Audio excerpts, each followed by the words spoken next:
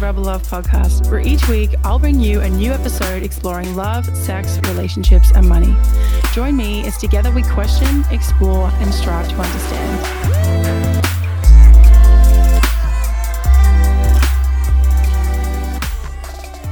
Welcome back to another episode of the Rebel Love podcast. Today we are talking polyamorous or monogamous relationships. Which relationship works best for you?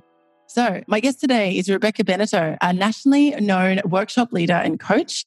Her podcast, the Ask Me Anything Love and Sex Show on blogtalkradio.com, and her weekly video program, The Rebecca Beneteau Show on YouTube, has helped thousands of people have more gratified relationships and sex lives. And her mission in life is to transform the world by helping people allow and express their authentic sexuality. Good morning, Rebecca. How are you? Good morning, Talia. So great to see you again. Yeah. Actually, it's not morning for you. What time is it for you? It's 5:00 in the evening.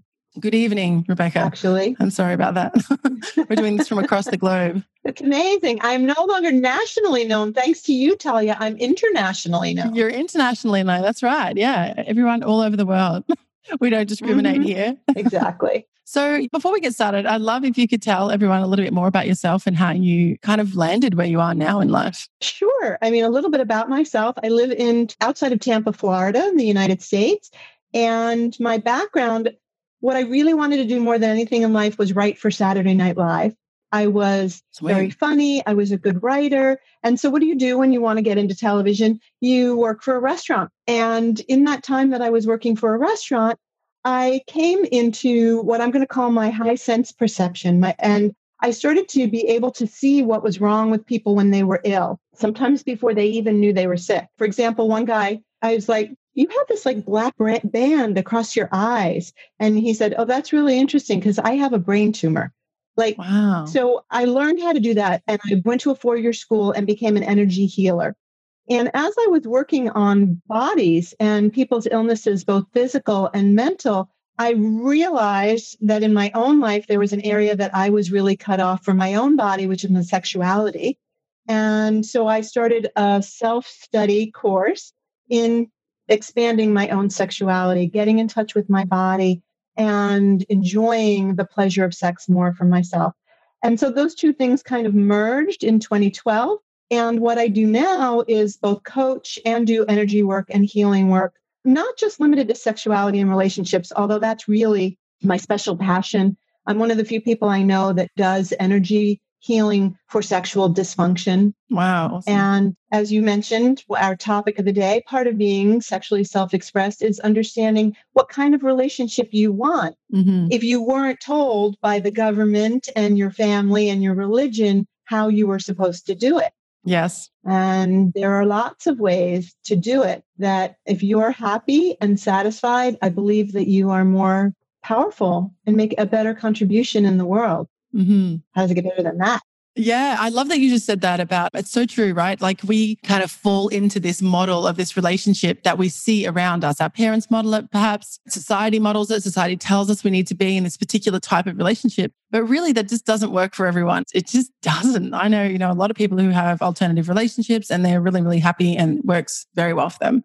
So let's talk a little bit about that. Like for people who don't know, what is polyamorous relationship? And then let's go into like the difference between polyamory and monogamous relationships. Okay. So actually polyamory as a phrase, what it means is many loves. And so it's one way that some people do what we also call ethical non-monogamy. Now, monogamy means basically one wife, actually. Yeah, right. But it becomes synonymous with this idea of marriage, one partner. So they're relationship styles, but monogamy is a lot about the legality of things. If you have one wife, your property transfers to your children from that one wife.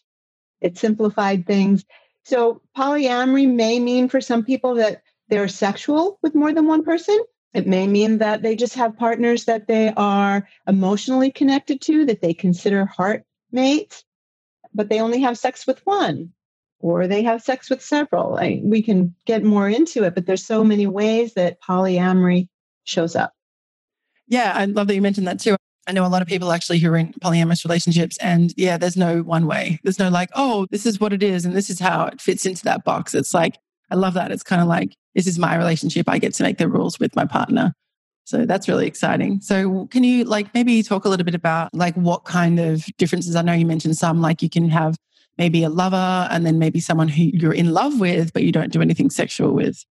So yeah, like I know there's kind of no one size fits all, but is there like a few different kinds of polyamorous relationships you've seen? Well, I mean, I think what I'd love to start with is why not be monogamous? And first of all, there is no better way to be. It really is, what are your comfort levels? What are your relationship needs? For some people, being with one person for their entire life fits great. They're very easily made jealous. They feel the most comfortable in a relationship that has very strict parameters around what you can and can't do. And unfortunately, we're looking at a world, though, where there are, I don't know the statistics offhand, but cheating is widespread. You know, people make these contracts in monogamy, but then they go outside of the contracts and they don't feel like they can talk about it. The beauty of polyamory and the reason to choose polyamory is if you want to expand your relationship and you want to be able to be upfront and clear about who's doing what. A bad reason to do polyamory is if your relationship is not happy. In my book, what I've seen is that when you try to introduce poly because your core relationship isn't working and you think it will fix it, it generally just highlights the problems within the couple. The ones that work the best are when a couple already has something that's strong and they realize that they can share that and open that up to other people. And that might mean that we're really good parents together. We're really good nesting partners, but I'm not that physically attracted to you anymore. So I really want to build, you're my life, my nesting partner. We're going to build our lives together and I'm going to get my sexual needs met somewhere. So that's one reason that people go into polyamory. The idea of variety. Maybe your partner hates the movies and you love going to the movies. So what's wrong with having a partner who's your movie buddy? I've seen couples where one person is interested in BDSM and kink and the other partner isn't. And so they can come to agreements about how that need gets met outside of the core relationship. Let's talk a little bit about what's the difference between an open relationship and a polyamorous relationship. Is there much difference there? Well, an open relationship is one that is open to contact with others. And I think that they're both flavors of ethical non-monogamy. And it's up to the couple to decide what open means. I mean, there's also a form of ethical non-monogamy that's called swinging. And this is usually when a couple just has sexual agreements and sex with other people, but one part of their agreement is that they're not actually going to get their hearts invested. So some swingers are polyamorous and some polyamory people are swingers, but they're not automatically the same. But the one thing that is core is their transparency. Yeah, it's interesting. A friend of mine, she was in a swinging relationship. Well, she is in a swinging relationship, I guess, still. I haven't seen her for a few years now. But yes, they had a few rules in their relationship where they had different rules when they were apart because they did study apart for a few years. And then they also, when they're together, they could only have sexual encounters with each other present. And then they had to have a discussion about it. If one of them wanted to have some sort of sexual encounter with somebody else, then they'd discuss it. And then, so like, for example, if she liked a guy, she wanted to, have sex with a man, a different man, she'd discuss it with her partner. And then, he'd meet him and then she'd go and do it. But she'd do it when he was in the house. Like she wasn't allowed to do it separately. And also, it was interesting when I was talking to her partner, he said, she's not allowed to go out to dinner with him or anything like that. Like it's just sex. Like I would be upset if she went to dinner with him or they started dating, having dates, because it is just sex. I don't want them to have an emotional connection. And, it was interesting talking to him about it because he said, I'm a tall white guy. So he goes, I look at it as in like a buffet. Like I want her to have all the flavors. He goes, maybe she likes Asian men or African men or whatever different type of man, but I'm not that. I'm a tall white guy. This is how I am. This is how my body is. I just want her to experience whatever she wants to experience if that's what she wants. And so it was really interesting hearing his view on it. And also like the rules of the relationship, because I imagine that if you are in a relationship like that, like you said, the communication's got to be so open. So I imagine they'd have a lot of the same problems that typical or more popular relationships of monogamy have. So people still get jealous then, I guess. Yeah, absolutely.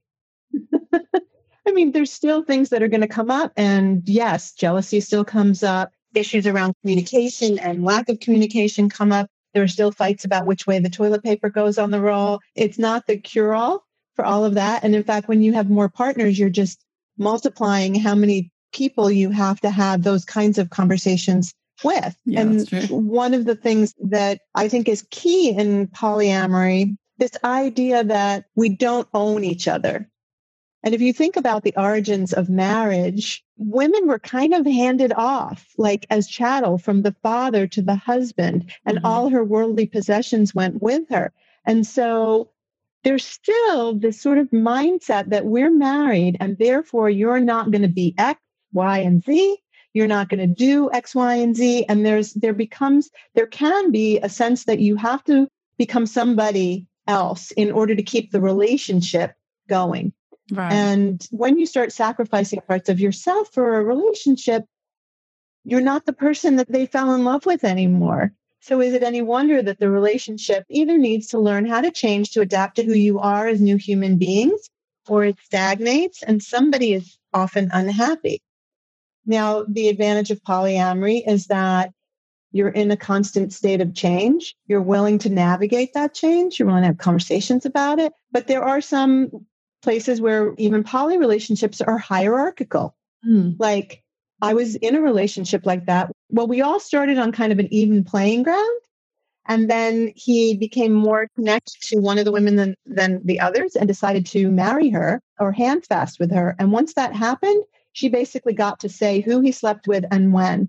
And all the other relationships were subject to her point of view, which is fine if you enjoy being in the hierarchy. It's fine if you don't mind being second or third or fourth.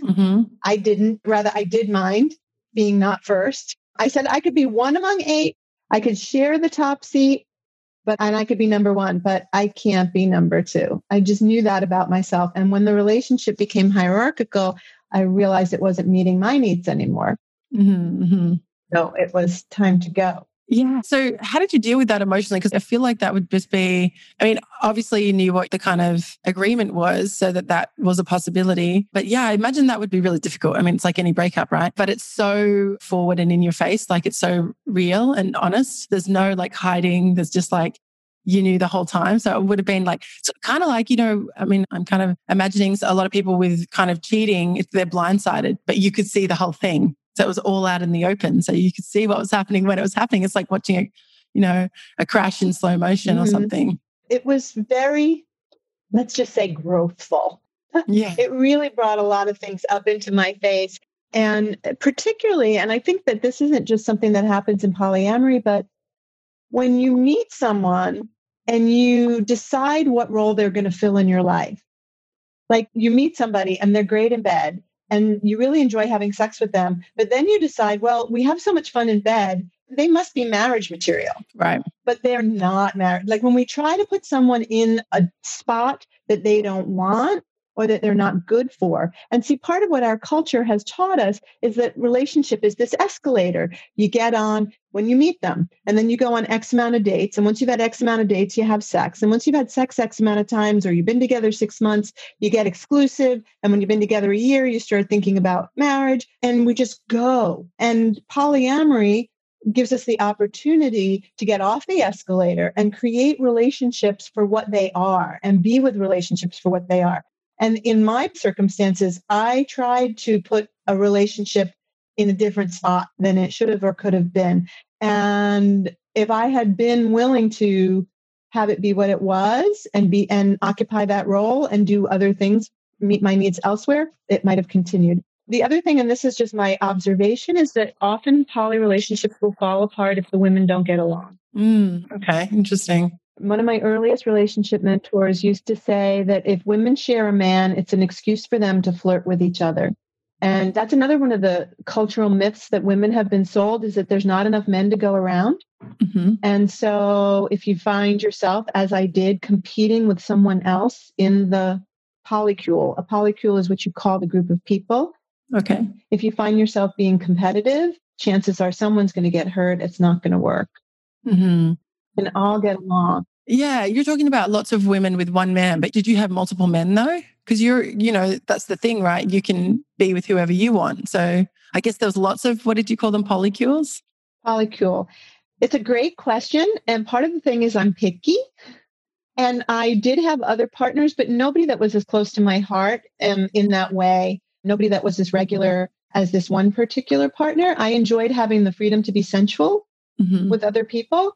I would actually say that for myself, I might be monogamish. Okay. And so what that means is that what works for me is when I'm in a closely bonded partnership with someone.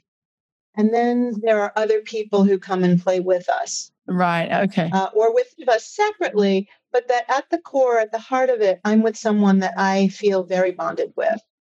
Right. Okay. Yeah, it's so complex, isn't it? So you wouldn't kind of go out with the aim to get emotionally involved with somebody else. You're like, this is my core person. I'm going to go out and, yeah, like you said, flirt or be sensual, but nothing kind of invested emotionally. No, not exactly. What I like to do now when I'm dating or when I meet people is I ask, is it going to be fun? Is it going to be easy? Will we both be grateful in the morning? And what can be created here? That was the question that I asked, but didn't get honest with myself around the answer in previous relationships. So now I'm much more aware this person is just going to fulfill the need for fun and games. And I have several people that I consider life partners that I'm actually not sexual with at all, but they are the ones that are the executor on my will and the emergency contact on my doctor appointments and things like that. Like we fulfill that. They're the person I call when something's going well. So that's another possibility. You know, within polyamory, you can love just as dearly a person that you are not sexually intimate with. And what would happen if we expanded what love meant to us? So when I stopped putting all my focus on pair bonding, which is a phrase for wanting to be with one person, one other person, I'm not bonded at the moment, pair bonded with anybody. And I say that my primary partner is myself with guest stars. Nice. I love that. And the interesting thing is that I feel like I have much more love than when I got all focused in trying to make a significant other relationship work. So it's like we're playing from a totally new paradigm here. Yeah. When you were telling me about the hierarchical relationship, I was like, I love the word you use. Like there's a lot of opportunity for growth there. I feel like I've been in an open relationship before, but not in a polyamorous relationship. And yeah, there was certainly a lot of room for growth and conversation. And that's the amazing thing that my personal experience that comes out of this is that you have conversations that you just wouldn't have otherwise. And you actually get to see deeper levels of yourself and your partner. And, you know, it's interesting because, you know, I hear a lot of people say, you know, wow, I could never do that. And I'm like, yeah, I guess it's not for everyone, you know, each to their own. But I just feel like there's so much relationship talk and discussion that just is prompted from it's kind of like you're more vulnerable because you're going to depth of yourself. You're having to look internally and examine everything, how you feel. Like during that time when the partner you're with, I guess, decided to get married, that would have been something that would have taken a lot of soul searching for you. Like what happened for you when you found out? Like what was your initial reaction? I mean, I can imagine what it is, but I'd love to hear I was pretty devastated. I really was, mostly because it was sort of the death of my dreams of what I thought the relationship was and what I thought the relationship could be. And in retrospect, it was the perfect thing to happen. And my growth beyond that has been off the chart. But it took me a bit of time and a lot of looking at myself. And I think anybody that's thinking, let's go do poly. I mean, first, I would love to give a couple of resources. Mating in Captivity is a wonderful book by Esther Perel about some of what happens when you're in long-term relationship and why monogamy often doesn't work and gets stale. And then More Than Two is kind of one of the polyamory Bibles. And they talk very honestly about what happened for them and some of the pitfalls and ways that you can avoid it. And The Ethical Slut by Dossie Easton. Also, she talks about, you know, because we have a lot of stuff running about what it means to have more than one partner. And it doesn't mean anything about you morally, that you're not a loose person because you want to have variety. You don't eat the same food every single day. Is it realistic to imagine that you will get into a relationship with someone and they will be your be all and end all forever and ever, right? We change. What we want to do in bed changes, what we want to do in life. I mean, the first man I was married to was like very straight-laced And I was coming out of this really crazy period of my life, and I wanted someone that was going to give me the white picket fence and the kids and all that. And then after a few years with him, and we had these amazing, beautiful kids, it was too confining. And I was starting to change, and we weren't changing in the same direction. So we were able to transition that relationship into, not very well, not very neatly, but into co-parenting. My second husband is my best friend, one of my best friends. And because we just changed so much that we realized the reason we got together was different. So I think the real beauty that's available in polyamory is to recognize what you want and who you want it from. And instead of being confined to keeping your sexual energy all for one person, what if you could just let it be present with everyone you meet and then see what the next steps might look like? What would it create? Sometimes I've met people that on paper would have been perfect for me. They were good looking, they were in a good profession, they were smart. And when I asked those questions, I was saying, will it be fun? Will it be easy? Will we both be grateful? I got to know. So I didn't go there. I didn't follow my head. Or sometimes I've lusted after somebody and then I didn't follow my crotch either. And pretty much always I would find out information about that afterwards and realize, yeah, I dodged the bullet on that one. Yeah. Interesting. Wow. I guess that you'd have to have a lot of really hard conversations being in these types of relationships. So how do you kind of approach that? If something's coming up for you and you are feeling some jealousy or something's just not sitting right with you, how do you kind of approach those conversations with your partner? It's a great question. And the first thing I want to say is, why does it have to be hard? Because generally the language we use about describing something is what we're going to get. So what if they're not hard conversations? What if they are amazing, in-depth, revealing, challenging? Sure. But as you said, like open and honest. And you do have to be vulnerable. You have to be willing to say, this is how I'm feeling. The most successful conversations that I've seen are when you take ownership for yourself, right? When you do this, I notice I'm feeling that. And I just want you to know that's what's going on for me. And maybe we can explore that. Or you can ask for what you need, but not necessarily demand it, because in polyamory, if you really don't own another person, it's not their job to make you feel secure and safe. I hate to say it because it's something within ourselves. Is it ever anyone's job though? And I'm not sure if it's ever anyone's job to make us. I mean, I think that it's interesting. Actually, I was having this kind of chat with myself yesterday. I was just kind of thinking about it and I was like, really the hallmark of any good relationship is when you feel safe, and safety comes from trust. And I mean, this is my opinion. And then I was kind of like, I was thinking about this and I was like, yeah, so that's, because I'm thinking back to relationships I've had where I would say my most successful relationship was like so strong. Our bond was so strong because I trusted him. I trusted him with everything I had.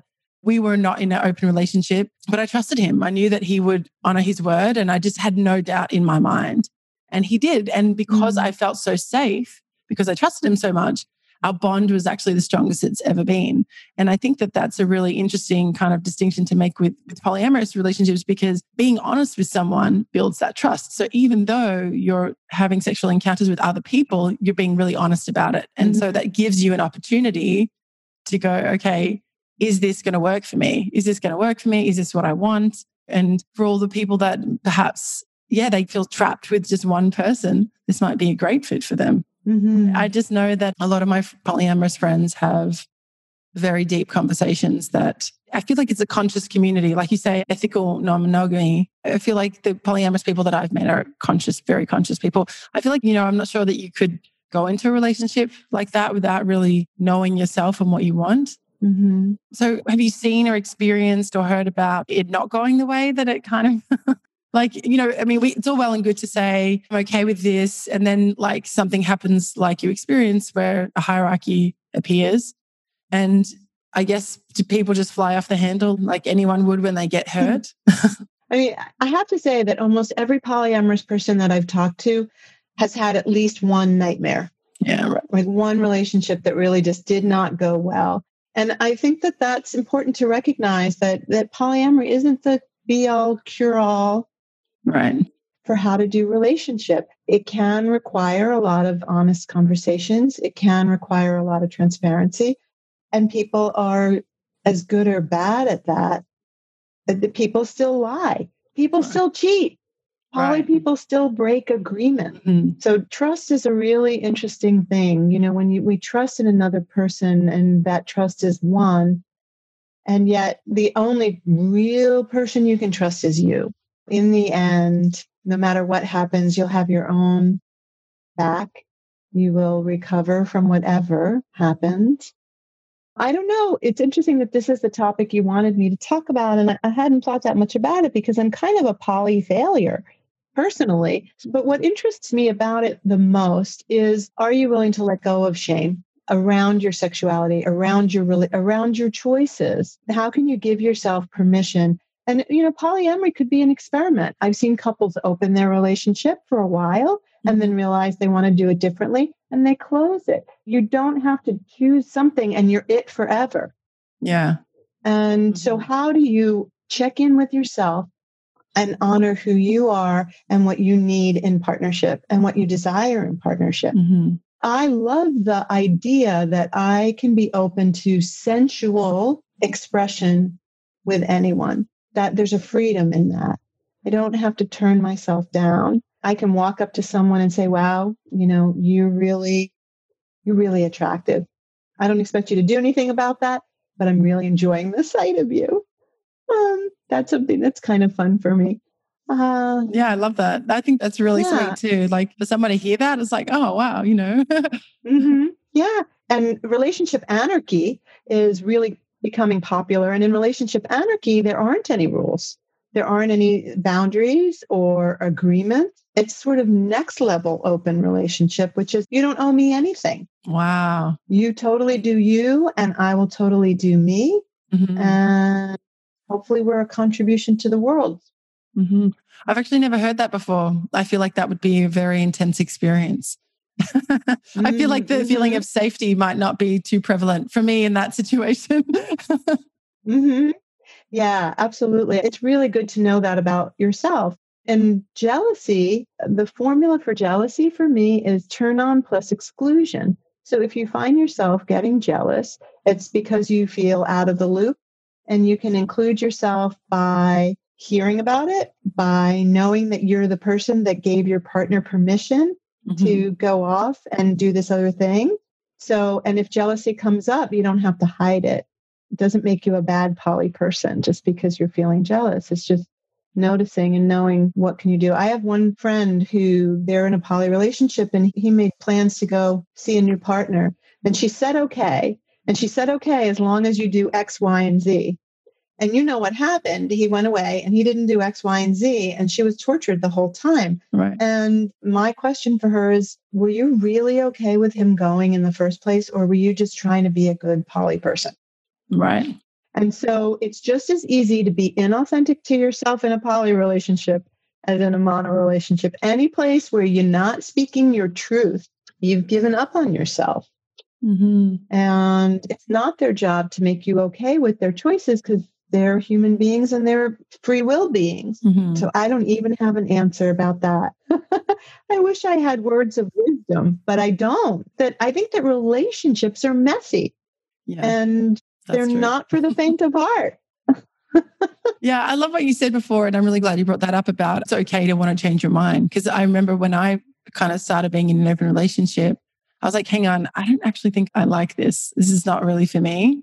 It's not actually at all. I thought it was going to do something, but it didn't at all. So then I was like, okay, I'm not going to do this anymore. This is actually not my cup of tea. Gave it a try. And, you know, and I have no judgment. If that's the lifestyle that you want to live, then by all means. Yeah, for me, it just wasn't really serving me. And it was interesting. Like I wouldn't have known that had I not experienced it, you know, to really feel what it feels like and be like, okay, maybe. And I remember thinking as well, maybe if I was at a stage with a partner where I was very, very secure and, you know, we'd been together for a long time and I was sure, then it might be a different story. But at that particular time, it wasn't serving me at all. And I was like, okay, this is going to change. I'm deciding. But, you know, so here's the question though, like, I'm really, really sure. Can you ever be really, really sure? I have felt that before. I felt really, really sure before. And it's the thing, I wouldn't have known that had I not experienced it. And honestly, I didn't think that day would ever come where I would feel really, really sure. So Yeah. I mean, I'm just wondering whether all security is an illusion. And that's why people get so blindsided by cheating, because they think they were secure, but they weren't. I think the only security we have is in our ability to pivot. It's like standing on a surfboard. You have to be willing to shift with the waves. When we start to think that my relationship is this way and it's going to stay this way forever, we are at risk of being surprised, negatively surprised. Yeah, I think saying those words forever really kind of, this might sound really morbid, but almost kind of set you up for failure. I think that you're onto something. Like, I would like to think that a marriage is like, okay, we're starting on this journey to grow together, because things are going to change. Things are not going to stay the same forever. They're just not. I feel like the only constant thing in life is change. The only thing that we can rely on is that. Yeah. In fact, this would be a great guest for you. I might have talked about this with you at another time, but I think she'd be a great guest. I have a friend that wrote a book called The 5-Year Marriage. And basically, she and her husband get remarried every 5 years. Oh, I love so they that. renegotiate the terms of their relationship, and they've been together 35 years. And she told me that this year was the one year that they contemplated not renewing, not re-upping. Wow. In olden days, before marriage, we hand fasted for a year and a day. And I do love it too, because it's this idea that our relationship is a constantly evolving thing. And if we're always looking at, this is what I want to give to you, this is what I want to get from you, this is where I see myself going, that keeps it flexible instead of getting petrified frozen into any kind of relationship, the relationship being this, this, and this. Yeah. Oh, I love that so much. Oh my gosh. What a great concept. And also as well, like, you'd be able to relive that joy, redo your vows, really kind of like look back on all of the things that you've achieved together and what you want to do moving forward. I think what an exciting idea. I just love that. Oh my gosh. I want to have 5-year marriages. I've decided that's it. All right. You're in. I'll send you her name. You can call her. Yes. Yes. This idea of what if we were creating our relationships from choice? And we just choose them every day, not even every 5 years, but every day you get up and you choose your relationship.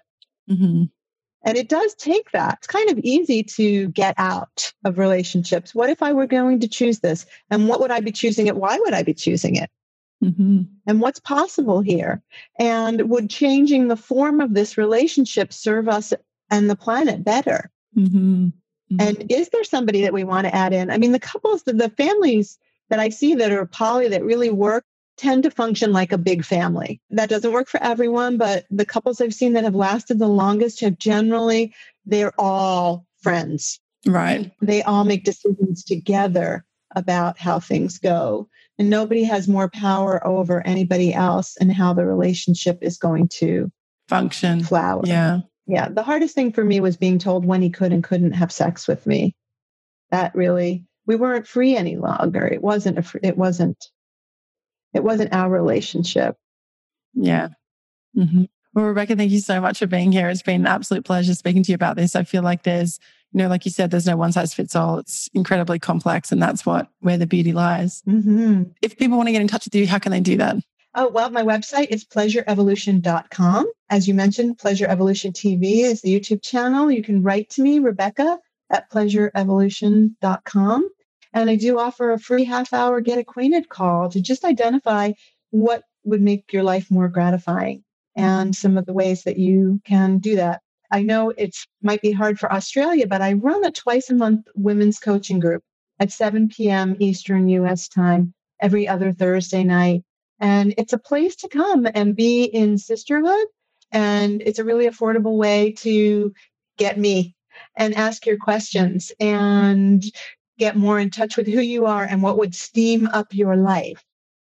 So that's something, I don't know when this will come out, but they'll probably still be happening. So nice. Yeah. I invite the ladies to join us. Awesome. Well, 7 p.m. Eastern is actually, I think, 10 a.m. Australian, or we're in my time zone anyway. So that's kind of perfect. So you can join if you're in Australia. Yeah. Wow. Yeah. And you can find all of the links to, and all of the things that we've chatted about in this episode. I'll mention them in the show notes, and they will be at rebellove.com/EP10/episode 10. Thanks again, Rebecca. It's been a pleasure to speak with you. Thanks. Great to reconnect with you, Talia. Thanks for listening to the Rebel Love Podcast, the podcast about love, sex, relationships, and money. If you like this episode, please support us by subscribing and leaving a review on your favorite podcast platform. And find all the details of this episode and more at rebellove.com/podcast.